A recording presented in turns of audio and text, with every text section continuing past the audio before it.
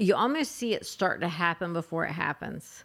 The slow isolation of a person. Like they just stop coming to small group. Then they stop coming to church.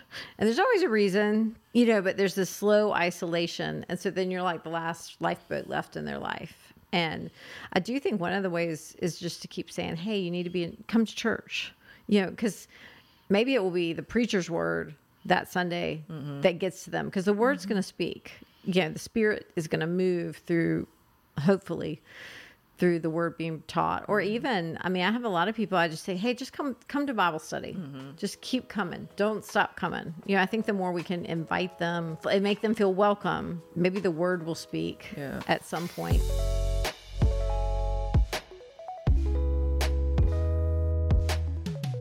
Welcome to episode 3 of Let's Talk, a podcast for women from the Gospel Coalition Podcast Network, where we seek to apply biblical wisdom to everyday life. I'm Jackie Hill Perry, and I am here with the Jasmine Holmes and the Melissa Kruger. So far, we've talked about work and boundaries. And Melissa, tell us what we'll be talking about today. So today's kind of a hard topic, personal topic. We tend to do those a lot. Yeah, I know. We do. And this was one of the ones that our listeners sent in. What do we do when others fall away? Or what does it even mean? Maybe. What are we even talking about when we talk about our friends who we thought were walking with the Lord? So that's different from people who just don't know the Lord. But people in our lives that we thought were walking with the Lord, and then they either walk away altogether, or maybe their actions, they walk away from God, it seems, through how they're living or whatever. Have y'all experienced that in your lives? It feels like it's a very common thing right now. Yeah, it does feel really common right now. And not in the sense, I want to be careful how I say that, because I don't want to downplay the fact that people really are struggling with the faith and really are moving away, walking away. I don't want to make it sound like, oh, it's common right now. Like, oh, it's so trendy. Yeah. But I do think that part of it is just where we are right now with the pandemic and the isolation that we've been feeling. I think that has a lot to do with some of the amount of it that's happening right now. This is a hard season for a lot of people. And it feels like walking away is one of the reactions that's happening. Yeah. Yeah. Why do you think the pandemic exposed it? Yeah, I think it's loneliness and being separated from believers. It's a part of it. In Hebrews 3:13, it says, but exhort one another every day, as long as it is today, that none of you may be hardened by the deceitfulness of sin. And that's heavy to say that me being apart from those who could exhort me and challenge me and encourage me in the faith, that somehow leaves room for sin to deceive me. And so I think that's a huge part of it. It's just us being separated from one another. But I don't think that that's ultimately to blame. Right.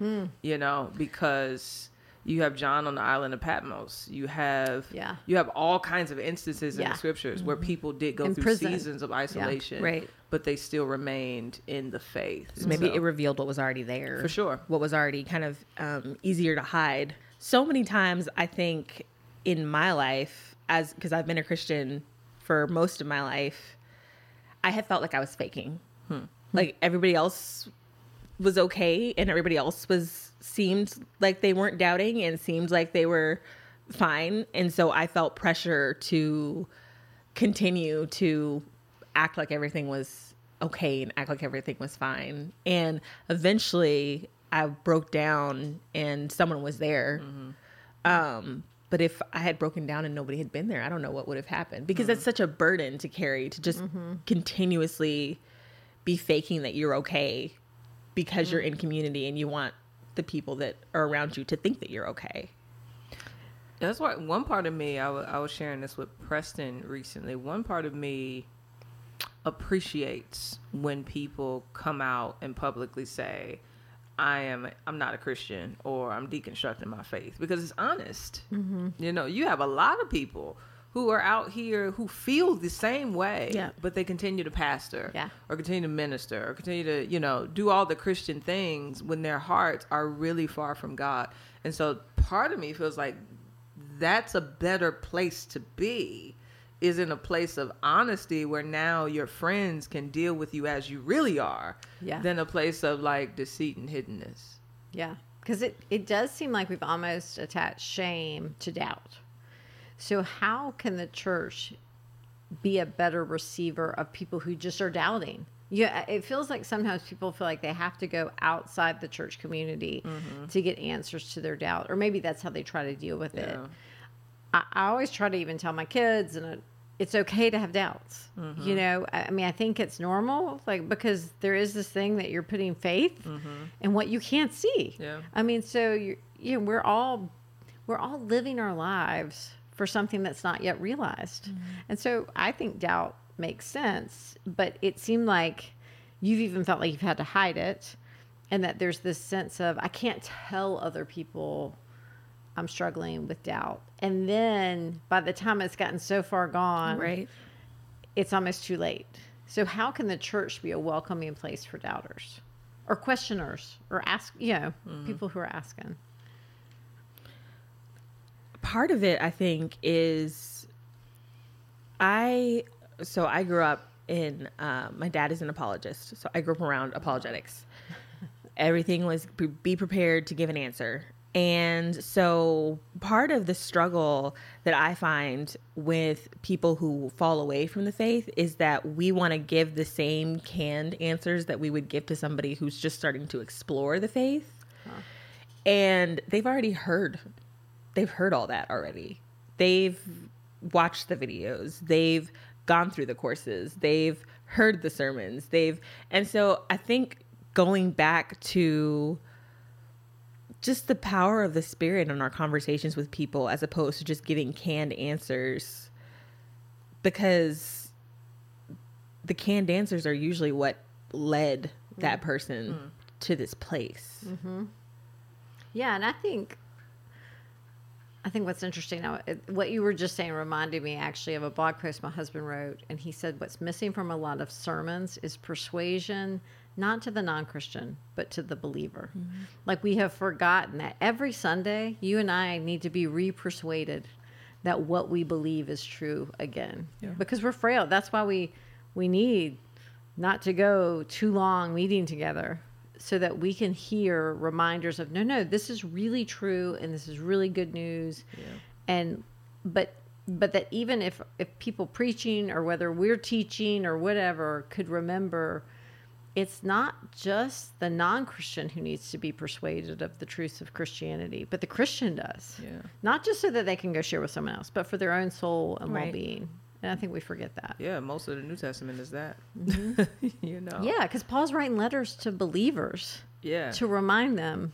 And Jude, he says toward the end of his letter, have mercy on those who doubt, meaning have compassion on those who doubt. That's kind of not what we think we should do. We say, rebuke those who doubt, or challenge those who doubt. And that is compassionate, depending on if wisdom calls for it in that moment. But I think there has to be a kind of empathy that says, you know what? I struggle believing that God is good and real and true too. That everything I'm doing in this earth, submitting my body as a living sacrifice, that's actually that's not in vain. Like, there is a crown laid up for me somewhere, you know? So. Where do we see cases of this in the Bible? Like, is this a surprise? Everywhere. Israel. Over and over again in Israel. I get so frustrated with Israel, and then I'm like, it's you. Totally you. It's you. Like, you are literally sitting there like, he just parted the Red Sea, and you're just going to doubt him? And it's like, what did he do for you that you're now doubting him? Yeah. Israel's the best example ever. Yeah. And I think when we get to the New Testament, you've got Judas. I mean, when I think about it, he walked with Jesus for 3 years.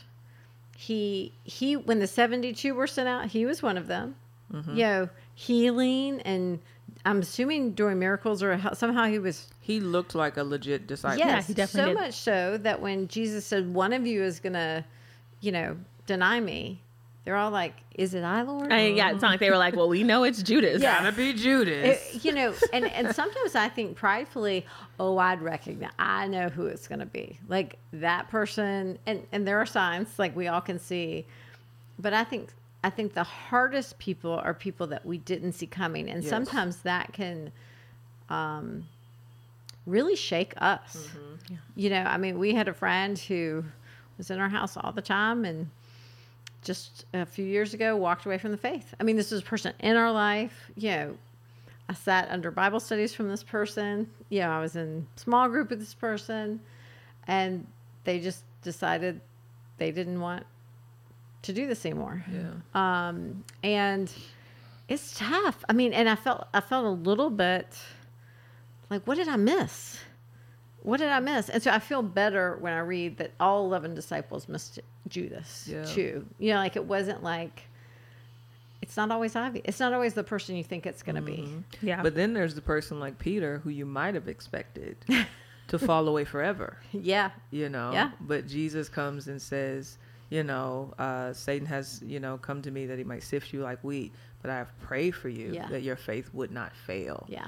And that's been a balm as people have been falling away from the faith around me, where it's like, man, I need to be praying that their faith might be failing now, Yeah. but I need to pray that it would not fail forever. Yep. Yeah. You know, That's that right. even if they're going through this season now where there's a legit failure to trust and believe and hold on to faith, that if they're 60, 70, 80, 90, that they'll believe again. Yeah. And God is faithful. It's important to remember that these stories are not over. Because I think that they can cause us to doubt, right? Like you hear the story of somebody who was a faithful teacher of the word falling away, and you're like, okay, what does that mean for me? What does that mean for, but God knows what the end of the story is. We don't even know yet. Like we're just at one part of it. Yeah. And I have to remind myself of that. Otherwise I kind of get into cycles of like, okay, so when am I going to fall away? Like, when am I going to fall away? Like, Yeah. how is it going to look when I do? There's also, I think, a spectrum of doubt, right? So Judas doubted to the point of betraying Jesus. Thomas doubted to the point of just embarrassing himself. But I think that, like, some people, you know, fall away for a short season. Some people fall away for a longer. It's such we don't know how it ends. Yeah. Have you had friends who fell away for a season and came back? Not yet. I Not yet. know. I was just thinking about that. I haven't had many. Yeah, not yet. Yeah. Yeah. It's hard I come from a very, a super conservative background. And so when my friends run away from Christianity, they run hard. Like Yeah. they run hard. Yeah. So it's just, And I've seen some more, what I will say I've seen come back are teenagers who rebelled, like, you know, all through their teen years in college. And then now as adults, I've seen them come back. That I've seen more of. But as adults who have walked away, it's been hard. I mean, I still pray. There's still friends I continue to pray for that the Lord would bring them back. But And I bet there's more reasons to that than just, you know, plain on rebellion. I think there's a level of shame too. yeah, it's, yes. You know, Yeah. if the Lord does begin to soften their heart and they start to see, man, the world isn't as satisfying as I believed it would be, or you know, the doctrine that I had been ingesting by scoffers was actually lies. But will the church accept me yeah. if Yeah. I come back? Yeah. You know, will they be there with open arms? And I think that's why we have to constantly be a refuge for people in those seasons. Yep. So that when they do return, they know who to go to, and they feel safe in saying, "Hey, I'm back. Can you help me?" Yeah. You know. Yeah. Which and we- that I'm not a lost cause. Yeah. That Not can just come like back. cutting people off because their doubt makes us uncomfortable. Right. Yeah.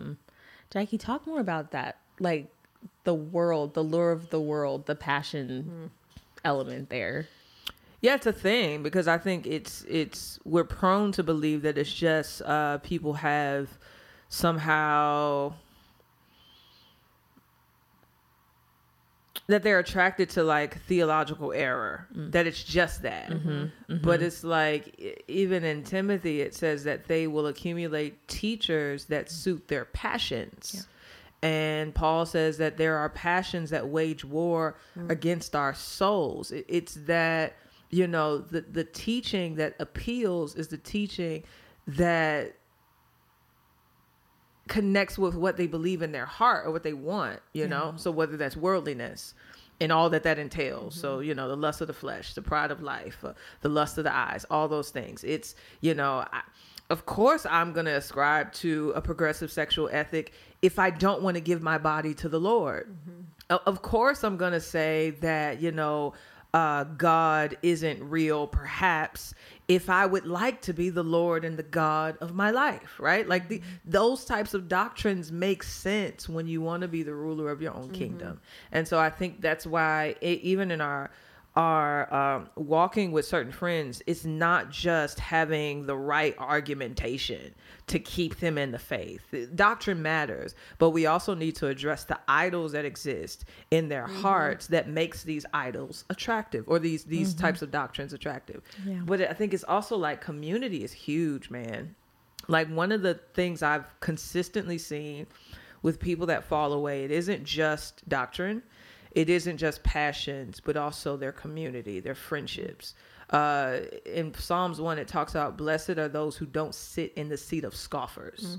And I've seen where when you get in a group of people that are always scoffing at the Bible and the Christians and the church, or if you are obsessed with all the TikTok videos that come out that always have something to say about the faith, that does something to your heart, you know, because it stirs up, or it just allows your unbelief to seem rational. Yeah, it lets it fester. Yeah. I have found, because, you know, I'm 31 years old, but I'm still on TikTok. Yes. You know, My mother's 65 and she's there every day. Well, that makes me feel better. Yeah. That does. She loves it. I'm like, I always would tell my kids at school, I'd be like, yeah, I was watching this video. And they're like, where? And I'd be like, you know, it's Video a program. video that I was watching. Someplace. You would know it. You wouldn't know what I'm talking about. But sometimes, you know, I'll be scrolling, and because algorithms are really smart, you know, they give me the content that I'm looking for. There's a lot of cooking content, a lot of cute baby content, all sweet stuff that I'm, you know, interested in, that I want to know more about. And sometimes I'll scroll and it'll be like a video that's discrediting or seeking to discredit a biblical truth. Sometimes I'm in a place where I watch them and think through them. But honestly, sometimes I'm in a place where I don't, because I'm like, I'm not in the place to listen to scoffers right now. That's just not where I'm at. I know that my flesh is weak at this moment. Yeah. And so I'm going to keep on scrolling. It's called guarding your heart. Yeah. Yeah. And being aware. What is, like, I could be the one who falls away. Like, I think the scriptures give warnings for a good reason. You know, consider your ways. Think about these things. Yeah, I mean, there is this warning all through Hebrews, don't fall away. Let me tell you why. Jesus is better. Jesus is better than Moses. He's better than the angels. You know, he's better than the law. He's better. And I think we have to even be, as friends, saying that to one another. Yeah. This is better. But the world's tempting. It is. I mean, it is coming at us. And yes. It's very appealing. the parable of the sower is really interesting. That's when one you of my favorites. go back and read it, and because it says here there were 4 different options. When they hear the word of the kingdom and they don't understand it, the evil one may come and snatch away what's been sown. That's what was sown along the path. As for the one that's sown on rocky ground, this is the one who hears the word and immediately receives it with joy, yet has no root. He endures for a while, but when tribulation or persecution arises on account of the word, he immediately falls away. So there's that as one reason. Then the person who is sown among the thorns, that's the one who hears the word, but the cares of the world and deceitfulness of riches choke the word, and it proves unfruitful. And then you have the good soil, the one who hears the word and understands it. He bears fruit and yields, in one case 100-fold, in another 60, and another 30. And yeah, it's like the scripture, Jesus was preparing them. Yeah. The word's going to go out, and some are going to look like, yeah, they're there. But I thought it was really interesting that it was persecution, which I've seen, cares of the world, and deceitfulness of riches. Yes. You know, have y'all seen those 3 types?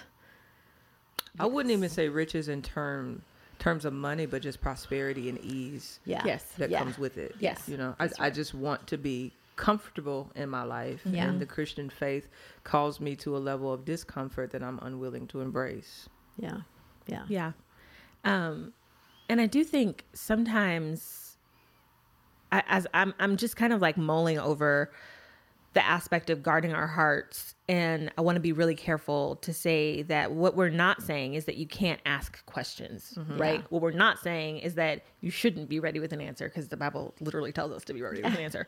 But there's a difference between a question that has come up in your own life, in your own heart, and a question that you're allowing to be sown there by a scoffer and by somebody whose intention is to draw you away.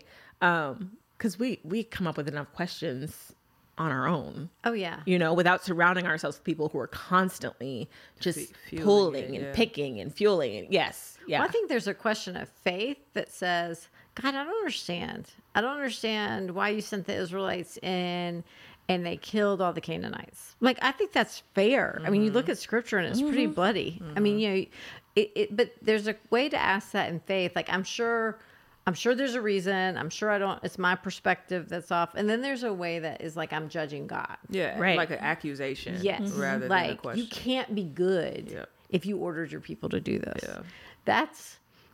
That's going to war with God. And so when we start declaring what he can or can't be, it's like we're judging him. And that's a different thing than I think an honest, hey, these passages are really confusing. Yeah. Can we talk about it? That's a really different, I think, I'm just thinking about like Jackie, your book, and holy, like this is God we're talking about. So we've got to, I mean, there's a level of respect in some sense. We can question, but it is good to remember he is going to be right in the way he does things. And I think a lot of times we've turned around, you know, what was the old sermon? Sinners in the hands of an angry God. And we've Jonathan made it Edwards. God in the hands of an angry sinner. You know, like we've turned in our cultural moment, like questioning God in an accusatory way, which I think it's good to work on that if that's how we're coming at God. He can take it. I'm not Yeah. saying that. And we should, with our friends, walk through them with that. But it's not a good sign of what's going on in our heart. Yeah. Because even in the psalmist, when he questions, Yeah. it's like, this is what I know your character to be. Yeah. This seems not to be going along with your character. Tell me. Yeah. Not like, you're unrighteous, you're doing the wrong thing. Get it together, God. That's right. Like, that's not the tone of the psalmist. That's right. No matter how much he wrestles, and he wrestles a lot. Yeah, that's right. That's right. Well, how do we tell the difference? It's almost easier. What we've talked about so far is somebody maybe who just says, I have doubts, I don't believe anymore, and they walk away completely. I think what we also see culturally today is a lot of people are like, Jesus and I, we are good, but I'm going to live however I want. And Jesus is okay with that. We've talked about it. Yeah, he's fine with me. I'm fine with him. But I don't have to live by the Bible. Yeah, That's rough. those are probably harder. I think they're much harder. Because it's easier to discuss, you know, reality with someone who says, no, I do believe that God has a law. I'm just not going to live according to it. Cool. Like, we going somewhere. Yeah. Versus the person that says, no, like, you know, licentiousness, that's not a problem. Yeah. Like, Yeah. God loves me. Yep. But I think we just have to go back to the text. Yeah. We have to go back to the book and say, what is the evidence that God is okay with that? Yeah. You know, what Yeah. what is the evidence that morality does not matter when it comes to those who say that they know Jesus? Like, anyone who has been born of God will not continue in sin. The whole book of First John really kind of kills that entire argument, because he's consistently saying, no, if you follow God, if you walk after him, you will be like him. Yep. You know? So what do you do with that person? It's a different conversation. Yeah, it is. It's a different conversation, because it's like, okay, but you're saying that you believe, Yeah. but the scriptures say this. So what you want from God isn't lining up with what God's asking of you. So what are you going to do? Yeah. That's right. And I was just talking to Jasmine about this. I think what makes this difficult is when you're the only person challenging. This is, I think that's the burden of the church. Yeah. Is when you have more than one voice saying, look at the text, look at God, look at his law, look at his righteousness, follow after him, be empowered by the Spirit so you can walk by his Spirit. Like, if it's just me, you could probably argue that away. Yep. But when it's in the context of church, where church discipline is a thing and all the stuff, then I think you have more voices by which you have to see, maybe I am being deceived, right? And how I think the Christian faith should be lived out. Yeah. But usually when a person has gotten to that place, they're also separated from community. So it's like, Yeah. There's a proverb. It says, he who isolates himself sets himself against all good desire, or something like that. It's like that. You almost see it start to happen before it happens. The slow isolation of a person. Like, they just stop coming to small group. Then they stop coming to church. And there's always a reason, but there's this slow isolation. And so then you're like the last lifeboat left in their life. And I do think one of the ways is just to keep saying, hey, you need to come to church, because maybe it will be the preacher's word that Sunday that gets to them, because the word's going to speak. The Spirit is going to move through, hopefully, through the word being taught. Or even, I have a lot of people, I just say, hey, just come to Bible study. Just keep coming. Don't stop coming. I think the more we can invite them in, hopefully make them feel welcome, maybe the word will speak at some point, even if our because sometimes the front confronting, hey, you're living with your boyfriend, you're doing all these things that don't seem in line with the scriptures, just makes them feel like, well, now I can't come, they're all judging me. Right. Yeah. And it's not like there's not a place for that at some point, but I do think the more we can keep saying, come, and trust the Spirit to. And I think we have to take our cues from Jesus and how often he prayed for the disciples and prays for us. He is constantly interceding. Even Moses. Israel was a very stiff-necked people. Yes. And he was always going to God about them. Yeah. As soon as God told him, hey, they're downstairs or down the mountain making the calf, he intercedes for the people, and it's like, I think we are so pragmatic and practical that we start to find the TGC blogs and how do I do this? How do I do that? And that's helpful. Yeah. But we neglect to pray to the God who is the only one that can change a hard heart. Yep. He literally is the only one that can do it. And so I think having a posture in a disposition of prayer that says, God, I'm going to do what I can do, but I know ultimately only you can water this thing. Yes. Yeah. I think that's huge, taking the responsibility off of your own shoulders, because I can't keep anybody in the faith. Nope. I can't even keep myself in the faith. Hello? That's the Holy Spirit doing that. That does to not, him who was able. Me. Right. Exactly. To keep me from stumbling. Yes. And to present me faultless and blameless. So how am I going to be trying to keep Susie and Bob and Cameron in the faith? That's right. I can't even keep Jasmine in the faith. That's right. So really, there is so much prayer that needs to take place, and so much humility on our parts that needs to take place, that we don't have to have the magic thing to say. We just have to be faithful, and we have to pray. We have to call to repentance as able. Sinners in the hands of an angry God. You mentioned that a few minutes ago, and I was like, "That's a perfect example of how not to talk to somebody who's fallen away." In the sense that so many times when people fall away, we make it more about us than it is about them. So people fall away, and instead of grieving and praying and pursuing, we're like, "Oh, somebody fell away.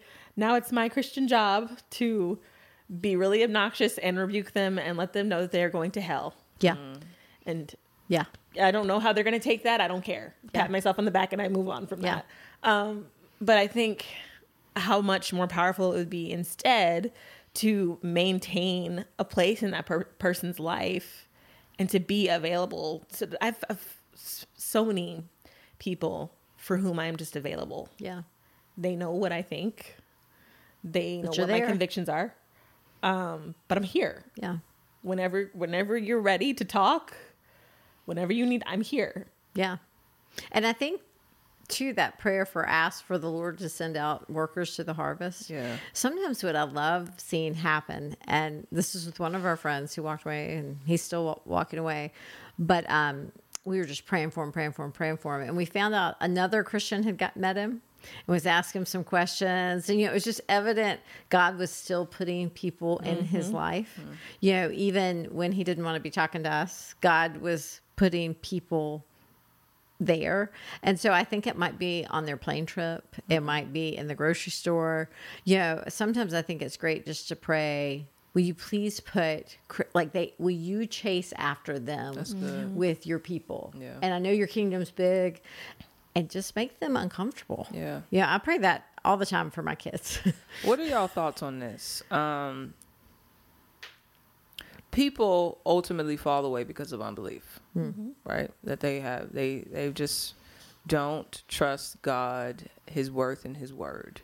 But I think we have to acknowledge how much suffering and church hurt is a big part of why people stop believing God and the scriptures.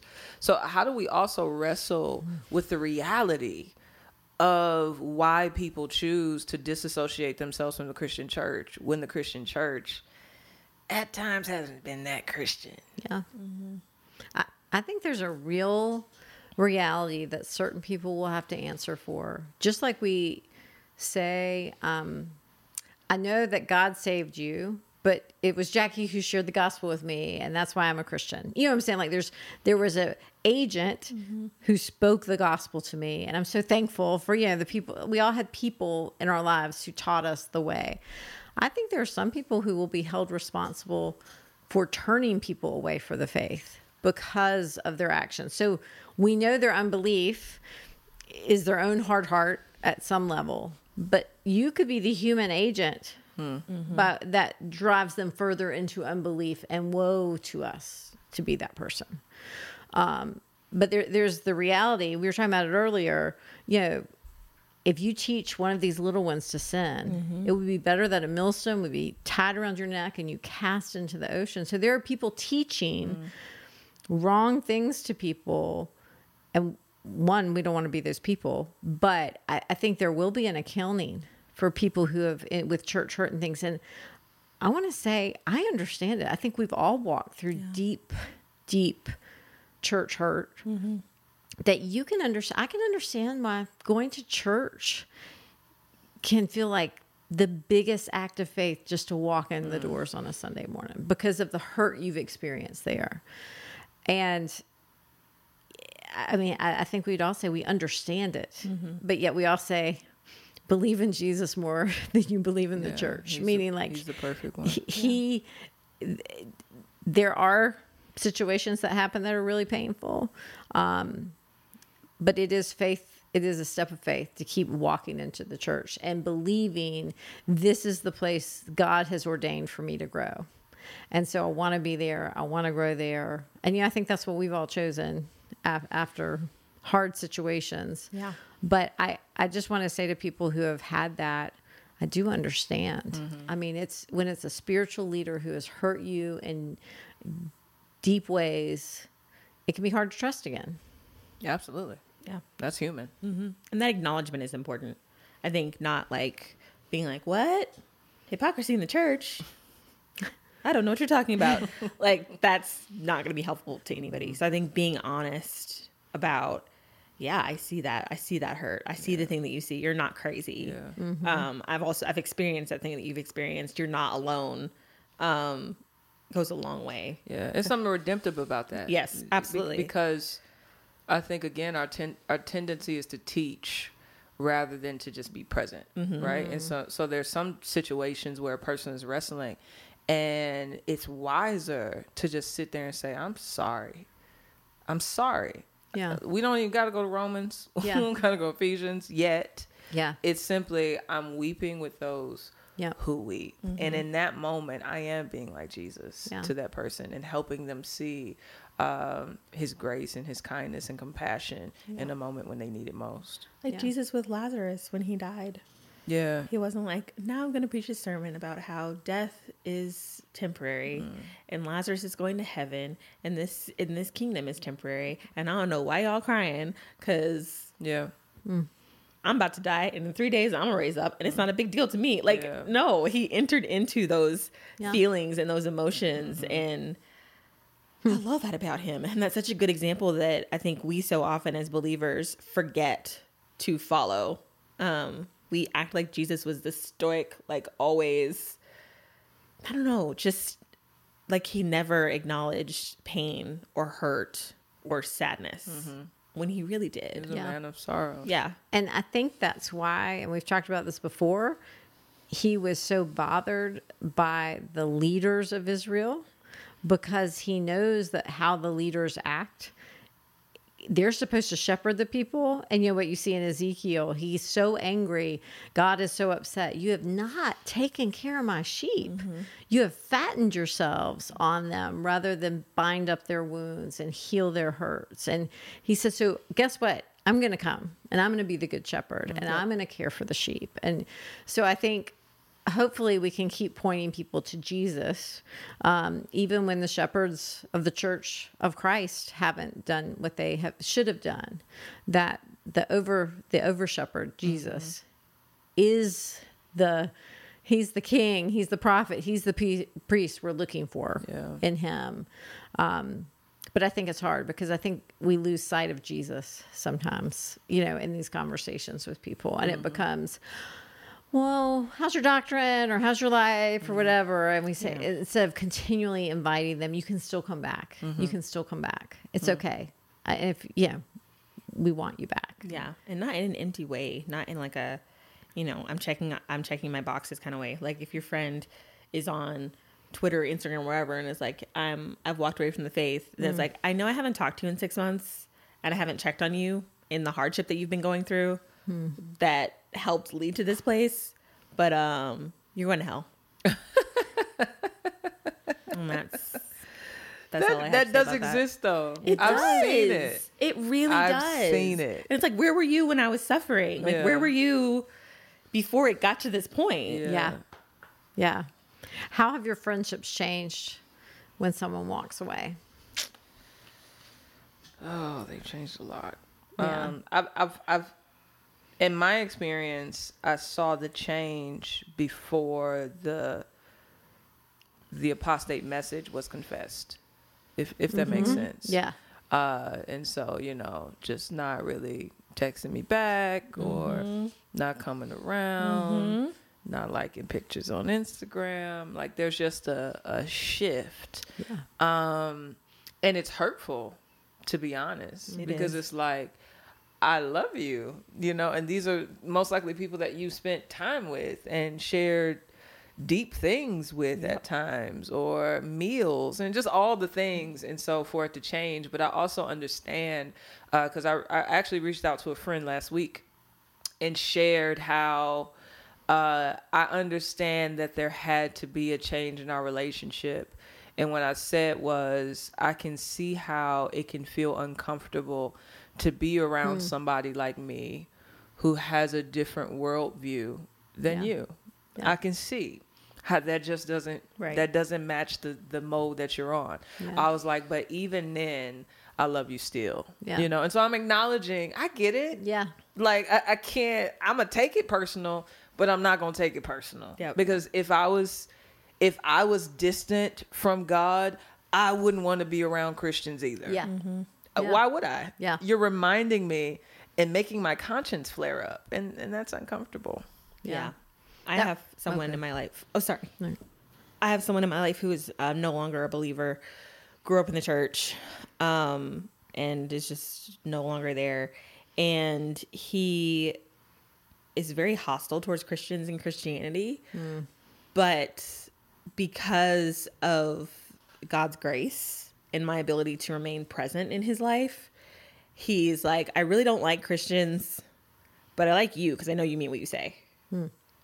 And I'm really not into, like, I don't really do God, but I like you because what you believe about God makes you act a certain way that I see, that I observe.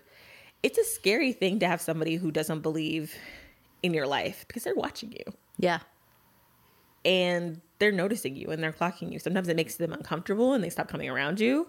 Sometimes they're like nitpicking and looking for hypocrisy. Sometimes so even just staying in proximity to someone who no longer believes is in itself a testimony. Yeah, that's right. And I think sometimes you're hoping I'll be that friend they can turn to when they do find themselves perhaps alone and the world's not working for them anymore. I mean, I hope to leave that door open.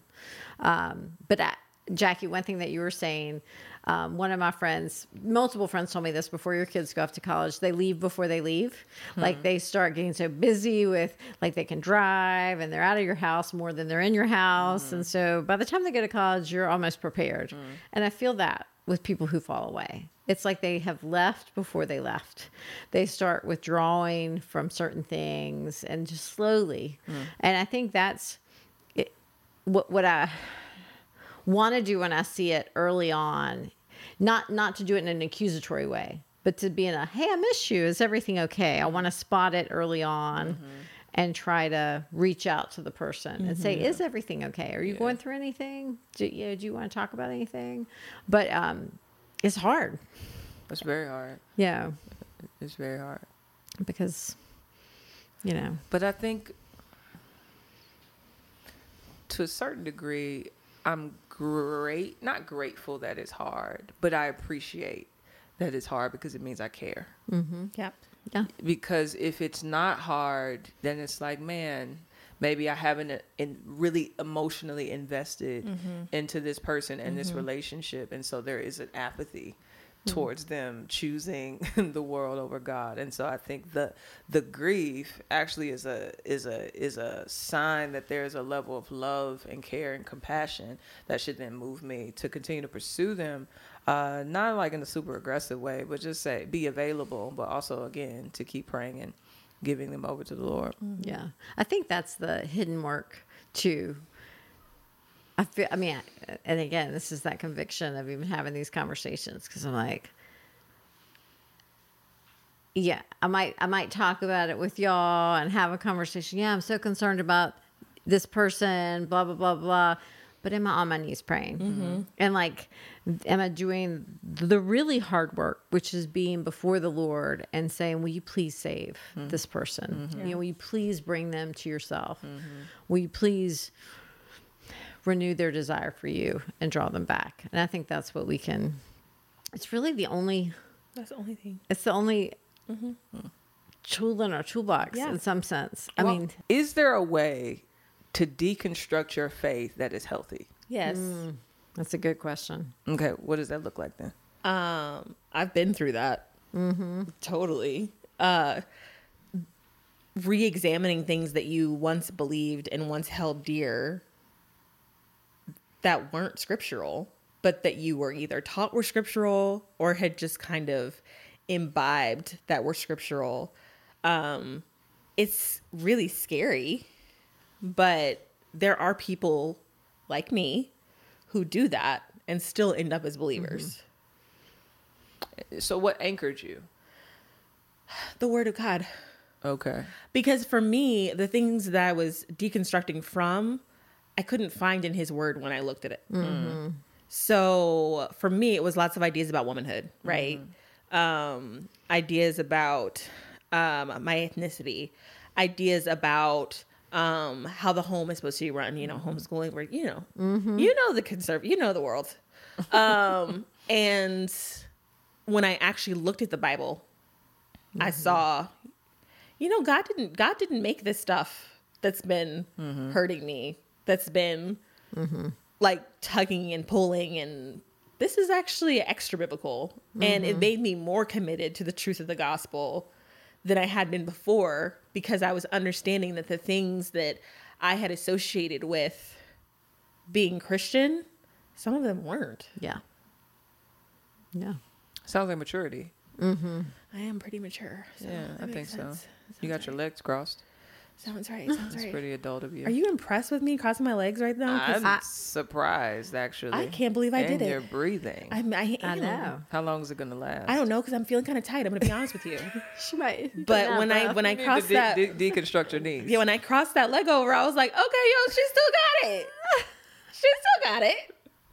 Would you say that? Have you ever been through a season like that, Melissa? Yeah, I would actually say it's in some of the same realms, of what does cultural Christianity say manhood and womanhood should look like versus what does the Bible say? So for me, it wasn't a going away from Christianity. I feel like it was going deeper into what the word actually says. Pressing in.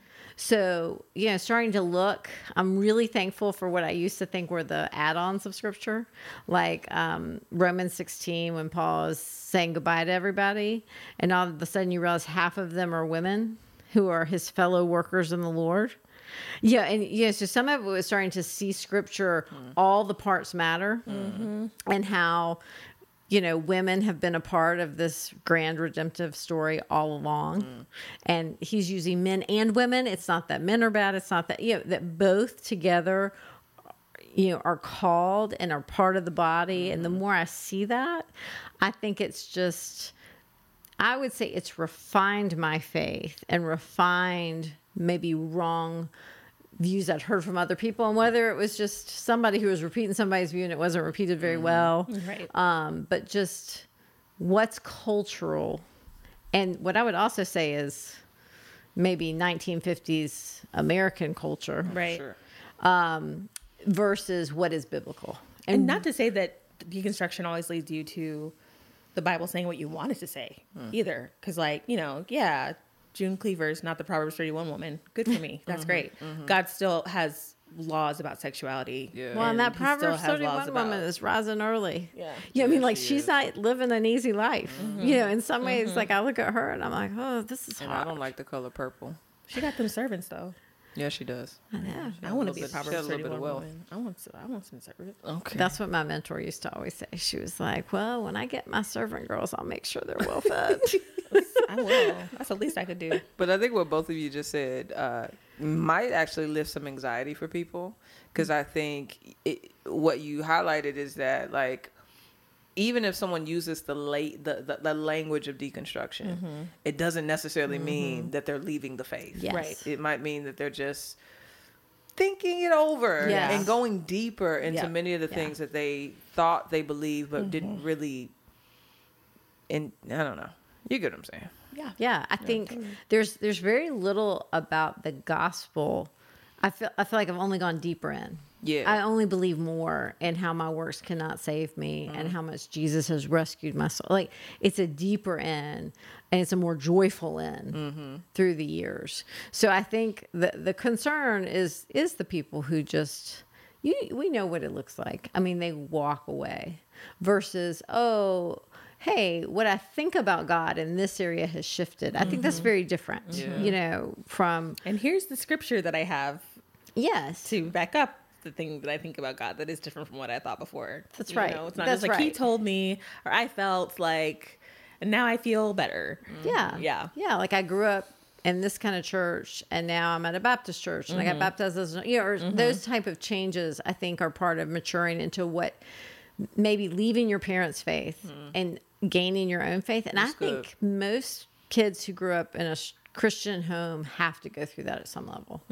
And I hope as parents, we can actually encourage them in that rather than say, hold on, you're not going to be my type of Christian. Right. Like, I don't think there's any fear in that. I'm just Jasmine glad. understands that. Yeah. do. I'm I just do. glad, my daughter, she got baptized as an adult last year at college. She was baptized as an infant because I was in the Presbyterian church. I didn't look at that and be like, oh dear. Yeah. I was like, well, I mean, what most college students are doing, I think getting baptized is a pretty good option. It sure is. So I was pretty happy. Yeah. I just want to support her and say, hey, follow Jesus. If these are your convictions, that's great. Yeah. But I don't know. I don't think we have to be afraid of that Yeah. type of deconstruction Yeah. or changing of what they might believe. Yeah. Amen to that. Today, our question for favorite things is, what is your favorite format of a book? We all love to read.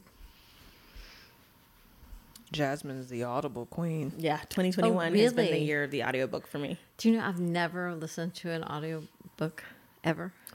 A lot of people say tried. that it's not reading, so Okay. it's doesn't good. feel It's like good it's that you reading. are not part of that. I'm definitely a book person. I'd rather have a paperback normally, but I need a physical book in front of me. Yeah. I'm so old school. I'm terrible. I can do a Kindle, but I never like it. You know, I really am a visual person. So I like remembering where the quote was on the page.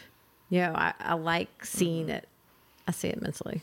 Yeah, I was a physical book person for a long time, but I've become an iBooks person. Really? Only because it's more convenient. Yeah. Like I always have access to it and other books because I'm always reading 5 or 6 And at you the can same search time. stuff too. Yeah. You can. I love that. With iBooks, is that on your computer? That's on my phone. Well, it is on your computer, but Okay. I use it on my phone. So it's like I could be at the airplane. I mean, at the airport, and it's like I don't have to say, "Oh, I Yeah. forgot the book." It's like it's there. But what I will do is, if I'm finished with it and I liked it, I'll buy the physical to put it in my library. Okay. And then you can search it. So, like, if I'm trying to find that quote, you know, where so and so said something like the word deconstruct, All the I could things. find it. Yep. We're really excited that this season Crossway has sponsored Let's Talk, and it's fun for us to get to share great resources that are out there. And I know one thing that women are always looking for are good Bible studies. And so we're excited to share about these Flourish Bible Studies by Lydia Brownback, and she has one on Esther, one on Luke, one on 1st and 2nd Peter, And we don't have here, but also Judges and Philippians. So 2 more coming. Yep. So tell us a little more about them, Jasmine. So they're 10-week studies, and they are the kind where you can like write in the book, you know, read all the stuff in the book. There's maps, there's timelines. Yeah. I got very excited about the Yes. timelines. I like the maps. Yeah. The maps. Yeah. Nice. It's really great. Jackie is very impressed. I by love the it. maps. And it's also like a pretty cool collection of books that she did, like Esther, Yeah. Judges, Luke. Yeah. I'm into it. I packed the Esther one to look at on my way here, actually. Yeah. Mm-hmm. And it's like just the right amount of homework. Yeah, you can do it. I think I said it's 10 weeks. Yep. You can do it by yourself, or you can do it with a group, Yep. and it's really manageable. Yeah. And Jackie knows where you can get them. I do. So I'm not one to hustle off no Bible studies. Okay, that just seems a little bad. Feels suspect. So just go on ahead, go to crossway.org/plus, and you might just find out how to get 30% off because, you know, the saints love a good deal. Okay, that's all for this episode of Let's Talk. We'll be back next week, so tune in. Bye, saints.